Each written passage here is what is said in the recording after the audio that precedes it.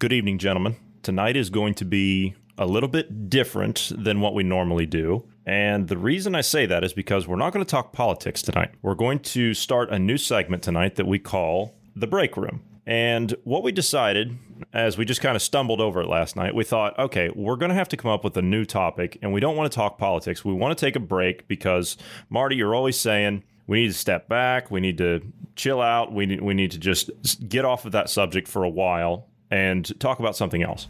And what better way to talk about something like that than a segment called The Break Room, which Bruce so humbly came up with. I think it was just on accident. He kind of tripped over the term and it just fit. So this is what we're going to do. We're going to try and do one of these, one a week, one every other week, something like that, whenever we get to it, whenever we feel like we need a break. And we've been doing some other variety stuff on the side. You know, Marty wanted to do the comedy stuff with like Room 101. Fantastic idea. That's been great. But last night when we were talking with GP offline, we thought, okay, let's sit down and let's have a conversation about gaming. Now, I know that sounds kind of childish, but I mean, they've been around for a while. Now, hear me out. They've been around for a while, and so we want to sit down and we want to talk about how things have changed. All of us have played games over the years. I was brought up on a Nintendo, an Atari, and then a Nintendo, and then so on and so forth. You know, you go up through the console generations and everything. And then, of course, now everything's on PC pretty much. That's where all the gaming stuff is, and everything's changed into like, you know, mobile games and tablet games and all kinds of stuff. So I thought that since we don't want to talk about politics today, let's talk about gaming. Let's talk about all of our experiences on it because, let's be real, all of us have played games together, and we've had a great time doing that over the years. So let's go ahead and let's step into The Break Room.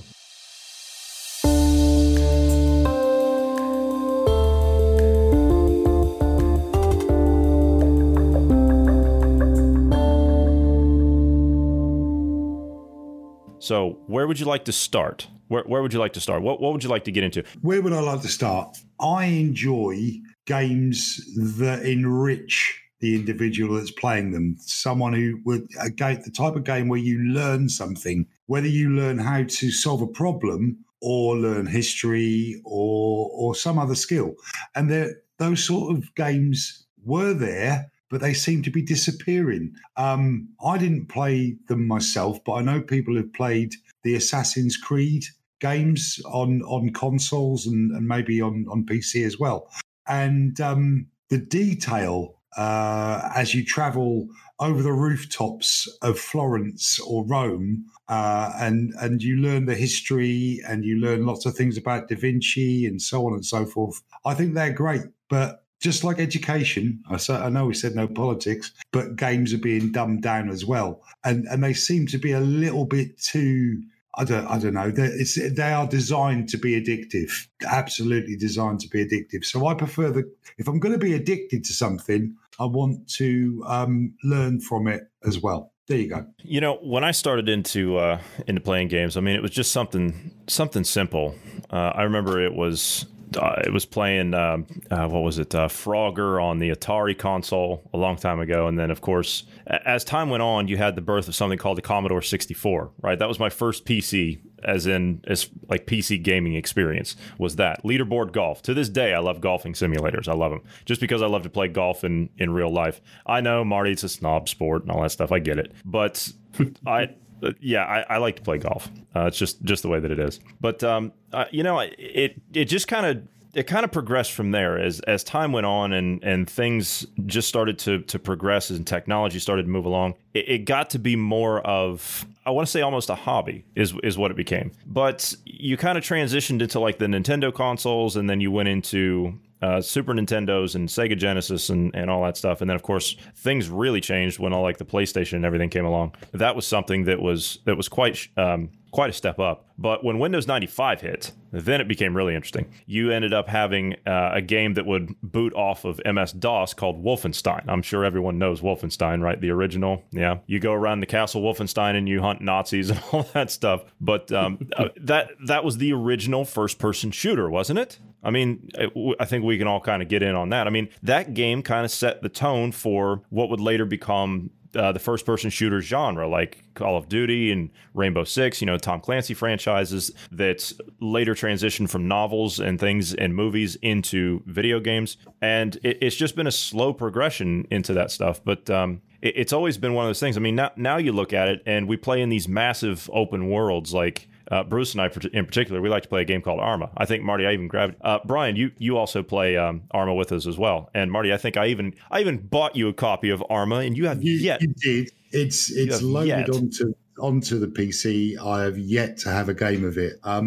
Yeah, my apologies for that. I've got recent new colleagues who are also playing Arma, so I think it's going to be only a matter of time before I'm doing it as well. Fascinating game. Yeah, I was looking so forward to playing the first-person shoot-'em-ups like Call of Duty because I was at home on leave in the UK and I played it on a friend's console and thought, this is great, I've got to get this. So I went back to the UAE, bought myself the relevant console, bought the game, and then I realised just how slow the internet was in the Middle East. And I was Look on the bright side. Look on the bright side. Now, think long term. If you hadn't done that, you wouldn't be sitting here podcasting about it now, would you? Well, no, because I wouldn't have met you. And I believe you heard me shouting and screaming really, really angrily. I thought it was funny. I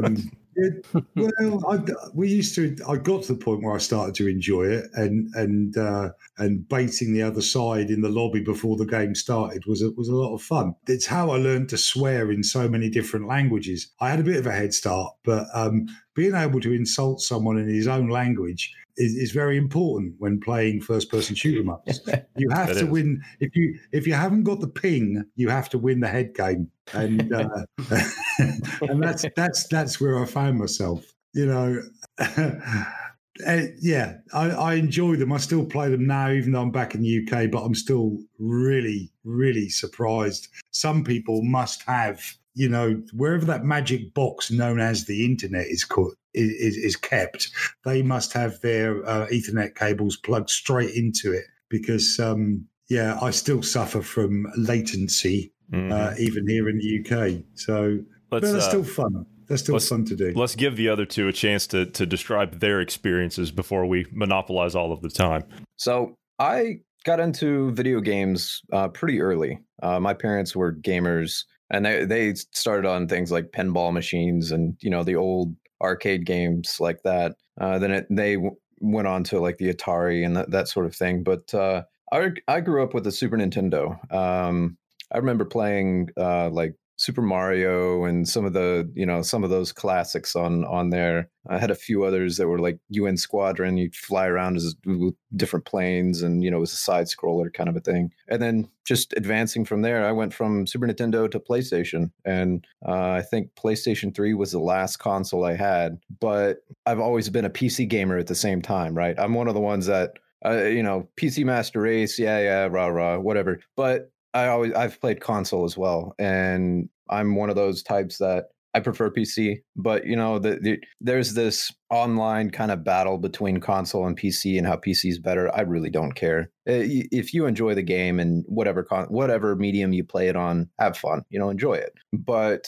now, more or less first-person shooters. That's really what I like. I play some other. I do like the historical ones. There's been quite a few games in the past that I've learned some things, some facts, and, you know, talking to people, and they're like, "Where did you learn that?" Video game. So, you know, that actually takes up a good portion of my free time is playing video games. And surprise, surprise, I actually like Minecraft as well. I know people will modded Minecraft. Modded, yes, heavily modded. There's a big difference there. There is. Excuse me a moment while I just laugh and point. Yes, that's only exactly. Because you've never tried it. That's only because you've never tried it. I've seen people play it, and I just couldn't get my head around what was happening. It's very popular, and it's making people use their imagination, isn't it? And that's an important thing. Yeah. So, you know, I'm all for that. As you know, sorry, Brian, I'm interrupting your bit, but as you know, I actually run live action role play game systems, so I have to write an awful lot of stuff, background, character information, and the scenarios in which people will live out their imagination, their best imagined life. So I'm all for that. There is something I wanted to talk about, but we'll do that in a bit, and that's the strategy game. But Brian, what did you start playing with first? Obviously, I haven't. I'm the youngest person here. I believe I'm only 24. So I haven't played all the classics. What are you trying to say? You guys have. What are you trying to say? Yeah. Hey man, you're never old. You will always be young, man. You're old whenever you want to. Hey, I don't care how old you are. You make us all sound fantastic. So I don't care how old you are. I believe I started playing around 2003, 2004. That's when I got my first console, which was the Xbox. With it, I think I did start with. I also have a PlayStation. For some reason, my father was also a huge gamer, so we have a lot of fun times together. I played everything. My favorite game that I played was definitely Halo Combat Evolved. I think it was one of during the time, the greatest game in the market. First-person shooter, aliens. I mean, when you're as young as me, it doesn't get better, right? Also, then I started liking. What really got me into history and such was actually the Medal of Honor franchise. I really did enjoy them. I remember the first time, I don't remember which one it was, but the most fascinating one was when you storm Normandy with the boats and you get hit with these heavy machine guns. And for me... It was Front Line. It was on PlayStation 2, I believe. Yes, that was one of the greatest, funnest experience when I was young. My mom didn't let me play, but my dad was really cool. As it always is. And it's amazing to see how we go from a game like Medal of Honor to today's game. I think Medal of Honor has a huge role in what the shooter genre is today, especially historical accuracy. I think that game was brilliant when it came to that. I've learned a lot of stuff because of that game, because it had me really interested. When I grew older, obviously, when I was 6 years old, it's not like I'm reading huge books about history and so. But as I got older, I started replaying all those games, and it's like a diamond when it comes to video games. I don't know what else today. I think I'm the same person when it comes to gaming as I was before. First-person shooter. I love history. If I'm gonna play a game, that involves history as medieval or a war, I like them to be historically accurate, such as the older Battlefields and Call of Duties, as well as Medal of Honor. Yeah, that historical accuracy, I think it is really important in the game. And although Halo was, such a, what's the word I'm looking for? It groundbreaking. Groundbreaking. Thank you, Johnny. You rescued me there. But in the other games that have come since Halo, you've still got people's desire to Halo jump. So when you're a 1942 British infantryman, you don't expect the Germans to come jumping in from 8 feet, but they still can in these games in the way that people have developed them. You still get, you Halo jumping beep being shouted over the comms, because the game developers have incorporated unrealistic things into the what should be an historically accurate game. Now, kids today probably don't want it. They don't want the historical accuracy. They want the game to be as dynamic and as fun, and they want to do all these cool things. But for me, it's spoiled it a bit. And yeah, I like to play historically accurate strategy games. You've got the Total War series on PC, and I was so pleased when a TV program came on called Time Commanders, and they were teams of people. And when the game engine was first developed for that turned into the Total War series, you'd have teams of people playing against each other with historical battles, and they'd be, directing their platoons or groups of warriors or squadrons of cavalry all over the battlefield, and it was historically accurate. It was a history program. It was a history lesson in itself, and I like to play those sort of games because of what you learn from them, as well as learning the history of the battle and the different ways you can employ the different types of soldier, warrior, whatever you want to call them. It's also how to keep the money rolling in, that side of it as well. Your infrastructure and everything. That's a really complex game. I enjoy a first-person shooter, but my default setting is one of those strategy games. You like the management and of those more so than the first-person shooters? Yeah, I think so. I also do tabletop wargaming, and it's ridiculous. Even at sort of platoon level, 4 or 5 vehicles and about 50 men on each side, each turn can take half an hour to play between two people. If they could write a computer program, a game engine that could do that sort of stuff, because I've got vehicles and figures from First World War, Second World War, Vietnam War, and I've got a large gaming table and lots of scenery, and you can set it up differently, but it just takes so long. And this is the beauty of a computer game,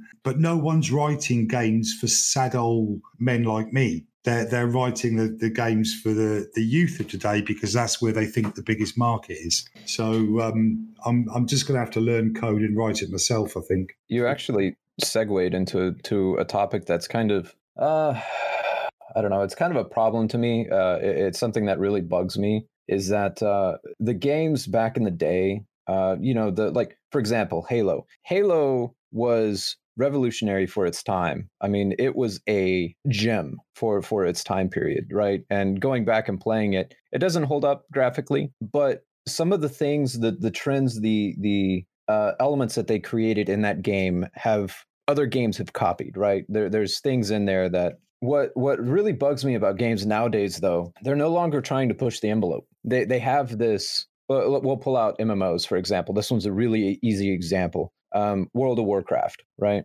World of Warcraft took elements from Ultima Online and, what's the other one? There's another one. EverQuest? Is it EverQuest? I think it was EverQuest. Anyways, it took elements from other games that pre-existed, took good stuff out of those, and created its own world. World of Warcraft is kind of based upon the Warhammer series, the classic Warhammer, not the 40K. StarCraft is based off of 40K. But they took that, and now any other MMO that comes out tries to copy WoW. They try to create their own universe, but copy WoW. So when you get into the mechanics and how the thing works, they might be able to tell a good story. You might be able to be pulled into the story, but once you finish the story and you're coming to the end game stuff, the stuff that you're going to have to do over and over and over again, it's just a carbon copy of whatever the previous game was. Like, for example, WoW. We run into the same thing with Call of Duties, Battlefields, those types of games. They all mimic each other. They're the same formula. It's just a reskin of the whole thing. There's nothing that's really pushing the envelope. That, to me, it's just become an industry. It's no longer a bunch of nerds getting together, coding something, a passion. Back in the day, you had games like the Command & Conquer series, right? Fantastic RTS game series for its time. Well, nothing really pushes the envelope like those games did back in the past. They're not really trying to push for new things,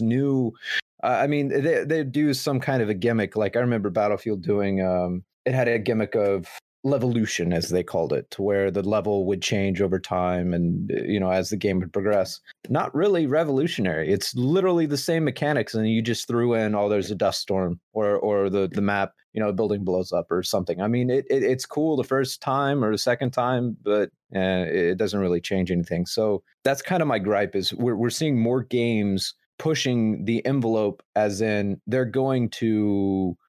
not pushing the envelope. They're going more towards corporate. They're going more towards, what can we do to get you emotionally engaged to the game, addicted, so we can pull as much money out of you as we can, kick you to the curb and pull out the next game and get you to spend more money on it. That's kind of what the trend is nowadays. Yeah, I totally get what you're saying. It's not just computer games, obviously, that follow this format. Most things, once they find something that works and sells, they sell it over and over and over again. And if the only way they've got, Well, yeah. If the only way they've got of selling it again is just to put new skins on everything, that's exactly what they'll do.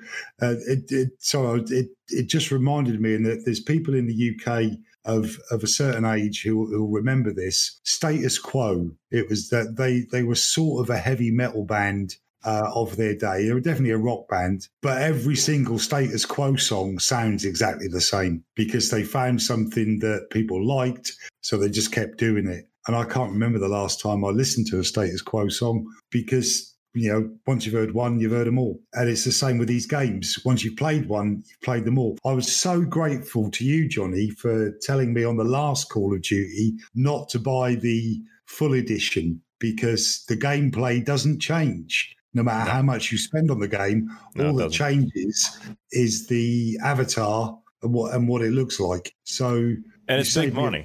It's big money. It's corporations. I mean, if you look at like Activision, I mean, that's the same company now. You referenced them, Bruce. It's the same company that makes World of Warcraft and all these other things. StarCraft, Hearthstone's another one it's a card game that's out there. Great game and all. It's free to play, but they get you with all these microtransactions. That's another gripe I've got with games is microtransactions. I mean, I don't largely game anywhere near as much as what I used to because obviously we're doing other things now and takes precedent, but that's the point of something like today. Is this is more of get to know us, a different side of us. We're not all politics all the time, and I think everybody, ourselves included, sometimes you need to take a step back. You need to take a break. You need to have a hobby to get your mind off of pressing events, and that's precisely what we're doing here today. But because the average listener that's listened to us gripe about politics up to this point is probably like, you guys are talking about gaming. What's wrong with you guys? There's an election being stolen. Well, we're not talking about that today. But here's an undeniable truth. I've got lots of hobbies. I enjoy hunting, shooting, fishing. I do the live action role play stuff. I'm usually involved with a theatre production of some kind or another. But with the lockdown and the restrictions, the only hobby I've been able to maintain is my Xbox and my PC for gaming. They're the only things that I'm... Actually, I do need to get back out to Man Cave and do a bit more art. I like to draw. I'm not very good at it, but I enjoy it. And occasionally I can produce something that is worth hanging on the wall. But in all of this time, with all of the lockdown restrictions and everything, I've been able to computer game. And I know people who are suffering with Parkinson's disease and other forms of debilitating chronic illnesses, that if they didn't have their computer game to play on, their life wouldn't be as rich as it is. It'd be worse for them. So I think that's interesting.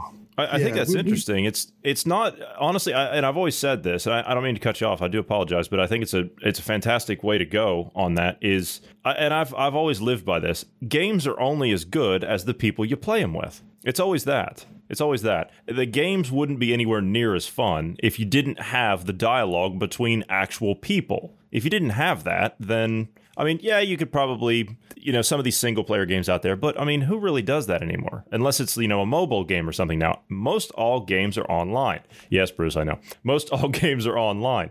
But think about it. If you were to play Call of Duty, well, it wouldn't be very much fun if it wasn't for the multiplayer. That's what they make the money on, and that's what they've turned that into a cash cow. Fortnite, that seems to be the pinnacle that everybody's playing. I've never played the game. I think it's ridiculous, but that seems to be the game that everybody plays these days, and that seems to be something that they've turned every game into. Kind of like what you alluded to, Bruce, is they take one game, they figure out that it makes money, the big corporations move in, and then all of a sudden, everything turns into that. If you notice, every game now, every big franchise is now doing something that's a ripoff of Fortnite. But is it really Fortnite? Where did Fortnite come from? Fortnite actually wouldn't have even been possible if it wasn't for a game called Arma. The Last Man Standing, the Battle Royale, as it was called, or the Hunger Games style thing, or whatever it is, was originally a modified version of the game of Arma, and that's what it was, and it became popular, and people liked playing it, and so it turned into this massive thing, and now everybody's got PUBG and all that stuff. The guy that made PlayerUnknown's Battlegrounds is actually PlayerUnknown. He's an Irish guy, and he made all that stuff. So Again, like all the zombie shooters, right? You can argue, what's it called? You can argue Resident Evil and all of the classic zombie shooter games. Okay, fine. But that was more of an RPG style where you were actually the character and you work through the storyline and things like that.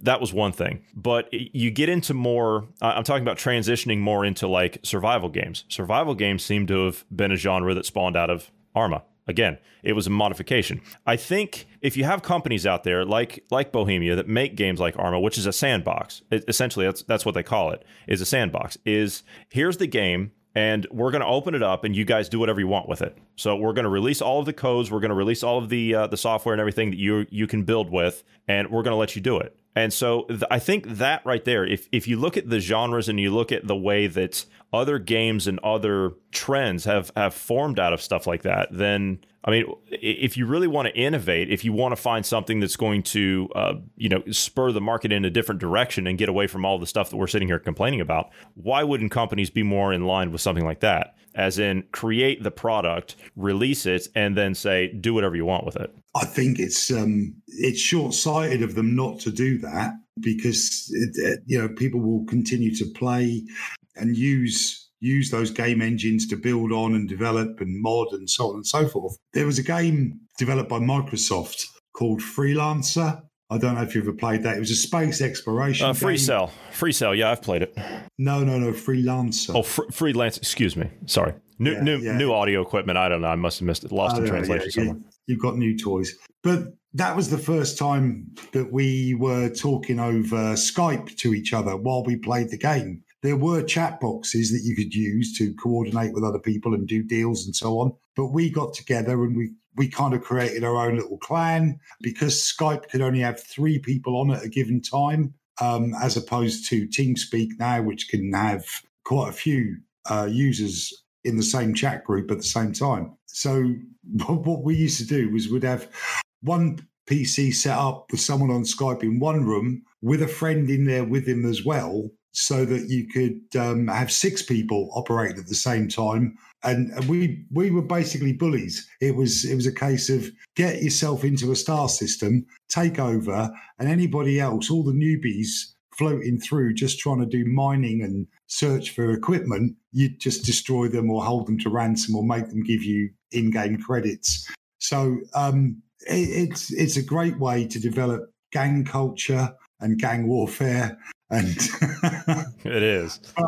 But that was one of the ones, the reason I was talking about is that was one of the games where they did hand over the game engine and say, do what you want with it. And thousands upon thousands of people created their own servers on which you could play. So once you've got the main client, you could access all these other servers. Some of them were Star Trek, some of them were Star Wars, Battlestar Galactica, so on and so forth. And so there would be different ships to go and buy and find and so on and so forth. And it was just great. And but no one was making any money out of it once they'd done that. The people who were running their own servers, it was for their own benefit, their own passion to create something for other people to play in. And I thought that was really rather good. But no one made any money. And that's the thing with these big corporations. Once they find, as you say, a cash cow, a formula that works and generates income, they're just going to stick with it. Hey, I've taken up enough of your guys' time. I've got to go. The Great British Bake Off is on, and I have to go and watch it and eat cake. So, no, you're good. You're good. It's been a real pleasure. Nice to meet you, Brian. I hope we speak longer the next time. Yeah, buddy. It was a pleasure to meet you. Okay. See you, everyone. Bye-bye. Have a good night, Marty. Bye. Good night.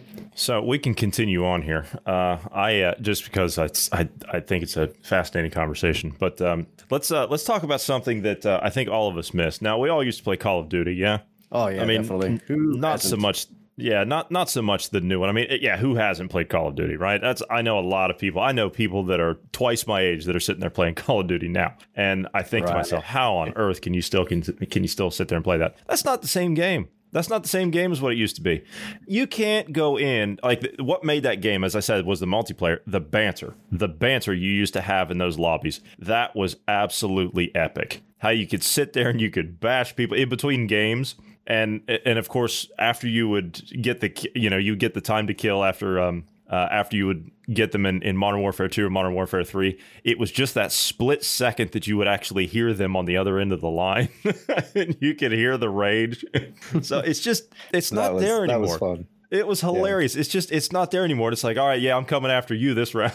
It's just, you can't do that now because everybody's so damn offended about everything. You just can't have that same kind of banter. You'll get banned. You'll get kind of stuff. I mean, what were we talking about a couple of weeks ago, Bruce? Sony's now going to introduce this thing to where you're going to be able to record the voice chats you're in game, and if somebody reports on you and then sends that audio to Sony, your account's gone that you've paid money for. So, I mean, no one can say anything to anybody anymore. I mean, do you guys miss the banter? You miss the old days of COD, the nostalgia of it all? I do. Everything's become so politically correct. And the thing you're talking about with Sony is, my understanding is it's going to be active at all times. Like, they're going to be recording it at all times, and it's going to be stored on servers and whatnot. So it's not even the fact that they're monitoring or that they're moderating it, which is fine. You want to moderate it, fine. There's a line to some of the banter, right? The banter we used to do back in COD, the fun that we had there, it was all. I still have stuff on my Steam page, right, on my profile from back when we played Call of Duty. The group I used to run with, people, I left my wall open to the public so that they could come in and complain about me and my play style and blaming me for being a hacker and all those kind of things. I left it open because I enjoyed that. That was the tears of your enemy fuel. I enjoyed it too until you banned me. I didn't appreciate that, but yeah, right. So, but that's the thing. Nowadays, you can't have that banter. You can't have that. I know it's technically you can call it a more uncivilized or whatever you want to call it, but it's just a bunch of dudes going around having fun, right? I mean, that's what it was. And you would occasionally run into the female player that was just as good as the guys at banter and stuff. So I mean, it was in good fun. It wasn't good players too. Yeah. So it wasn't anything. I don't know. It's just the way things. Everything's so padded room. It's like we have to put a helmet on everybody so we don't. They don't hurt themselves. And it's just how I don't know, man. It's just gotten soft, and it's frustrating as an old gamer. It's like you guys are so thin-skinned nowadays. You would not survive in Call of Duty back in the day. I mean, it just no. I know for a fact if my mother heard me speak the way I spoke to people when I played Call of Duty, oh wow, man, right? I would be in trouble. I'd be in so much trouble. You'd have to make sure that the door was sealed with soundproofing before you play that game. Yeah. I gotta say that, like, it's the things that happen in that game, like all the arguments and fights you've had, kind of have built me. Like, it's built in my personality nowadays. Like, I don't take it from anyone, Because, for example, you're gonna have the people, hey, you're a cheater, scumbag, blah blah. You can't convince them that you're not, And that's kind of good, like learning to handle those kind of things, because in real life you're gonna have people like, hey, you're this scumbag, you're racist or whatever, man. And I think it's important to be able to just move on and like don't bother, because I think people today are so soft. You tell them, let's say you make a weird comment, like something that they don't agree with because their views are different. And just because they don't agree with you, they're going to tell you you're stupid and whatsoever. And that just leads to massive conflicts. We start dividing each other. And I think if everyone would have just played the damn game years back, maybe we wouldn't be so soft today. People just can't let one single word go by. They have to react, and I think that's an issue today. We react too much. Yeah, it boils down to when you get offended at something somebody said, that's your fault. That's your fault that you're offended at what they said, because you're the one that chose to take offense at the words that they spoke, right? And playing those games, you learned the banter and everything. Not only did you learn how to hold your own, which is important, but you were also able to take a beating from someone else, take those words and not take it personally, right? So yeah, I totally agree. It's a learning experience for the real world. Oh, most definitely. especially me, I was really young back then. I think I started playing online Call of Duty when I was around 13 years old. I played with my class, and you know how it is when you're in a pack, you're more aggressive, But once you were alone, you started to realize, Jesus, this is bad. But then because of that, you start to, okay, you know what? I'm if I'm gonna do it to others, I need to learn to become the guy who's everyone is yelling at, because that's how life is in general today. You're gonna have media and such jumping on you if like, let's say you're a celebrity, you do one thing that's controversial and everyone just jump at you. And I think it's important to be able to cope with that, because it's the same thing essentially. It's two different worlds. One is gaming and one is just real life. But the way you behave is equally the same. Yeah, and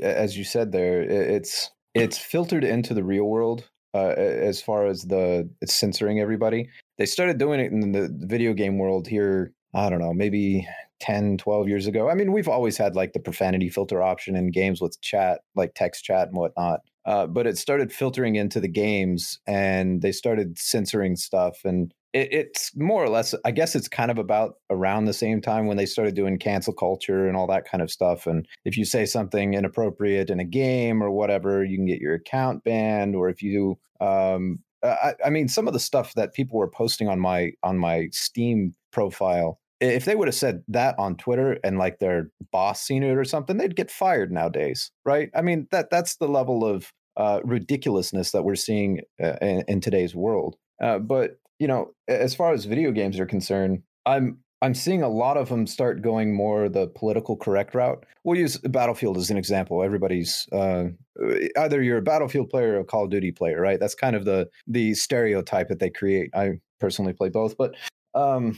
Battlefield back in the day, it was all the soldiers were male, right? They were male. You would. I think Vietnam, you had, black, white. They wasn't really pushed, right, in Battlefield Vietnam. Well, then you start getting into the more recent Battlefields, Battlefield 1, right? Who's on the front cover for, it's World War One, right? Who's on the front cover? Black dude. They're virtue signaling. Black in World War One, historically, they did fight, but they weren't as... in society, they weren't as high up, if you will, right? They were kind of frowned upon a little bit. They didn't really intermingle in units and whatnot. They were kind of split off. The same kind of thing in World War II.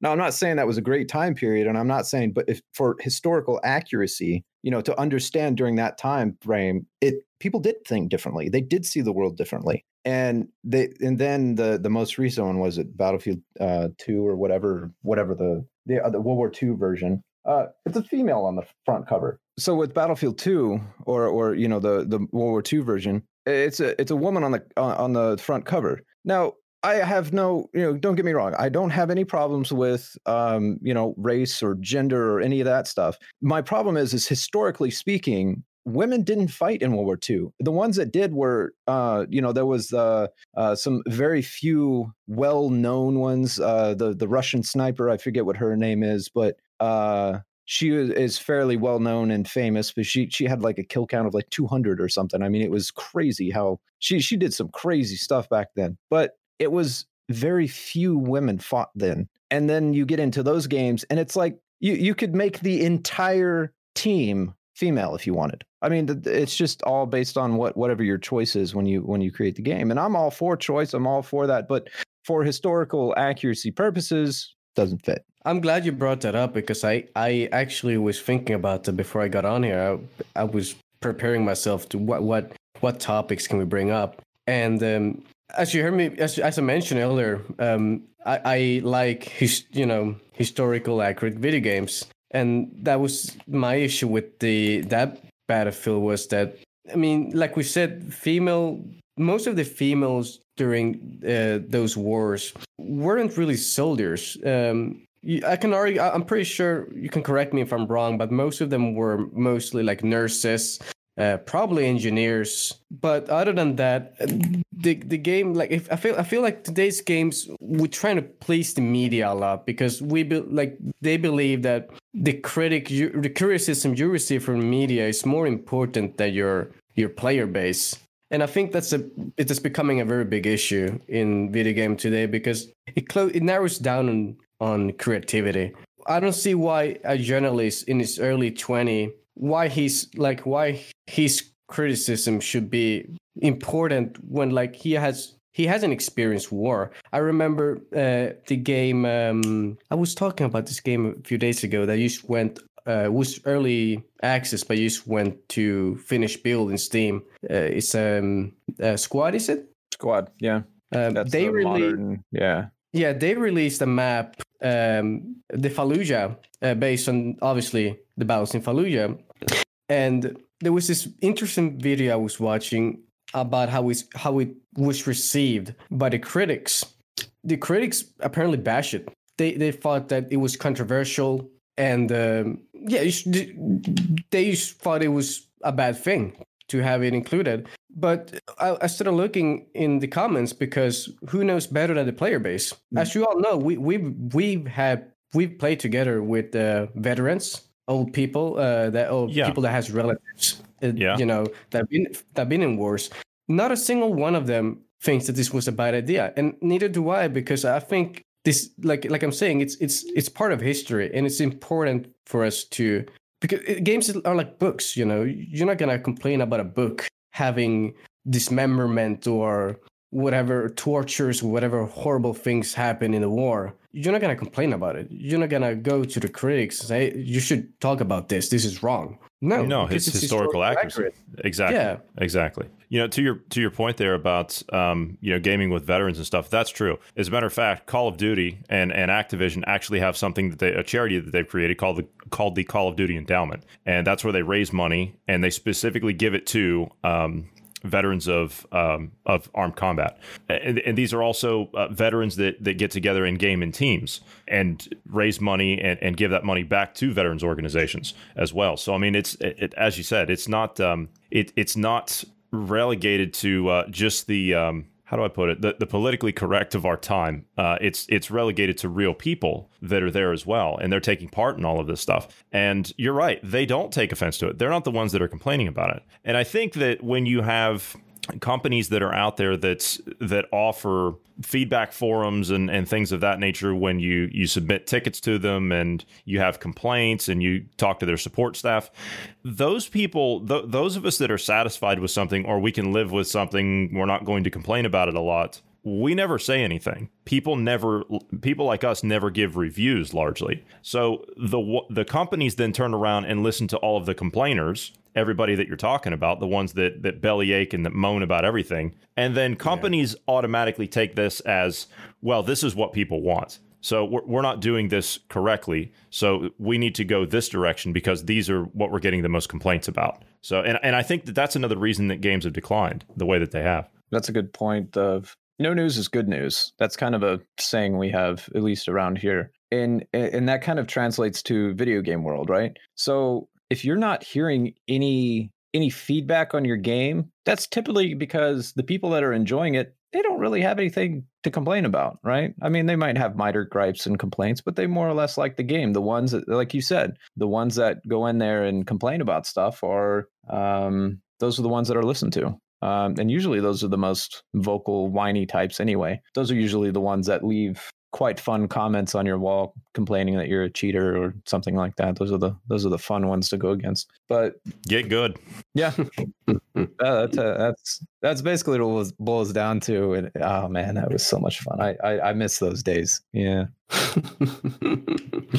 Anything else? No, I think that's the points I had in my head was just I did want to talk about censorship, but maybe another time. Go ahead if you want to put a few minutes. If you want to put a few minutes in on it, go ahead. Yeah, I could add some stuff to that too. Well, it's up to you. Here, I'll start off because it kind of, for example, the people that played Call of Duty, right? I think, was it Modern Warfare Terminal, or was it 2? The notorious scene in there. The airport shooting. Yeah, it was the airport shooting, and you played the Russians that went in and just laid waste to the airport, right? And it was just it was meant to be like a terrorist attack kind of its scenario, and you killed civilians. That segment of that game was actually banned here, where I'm at in many European countries, because games, think about this, games are classified differently where I'm at. They're not classified like they're classified in the United States and in the UK.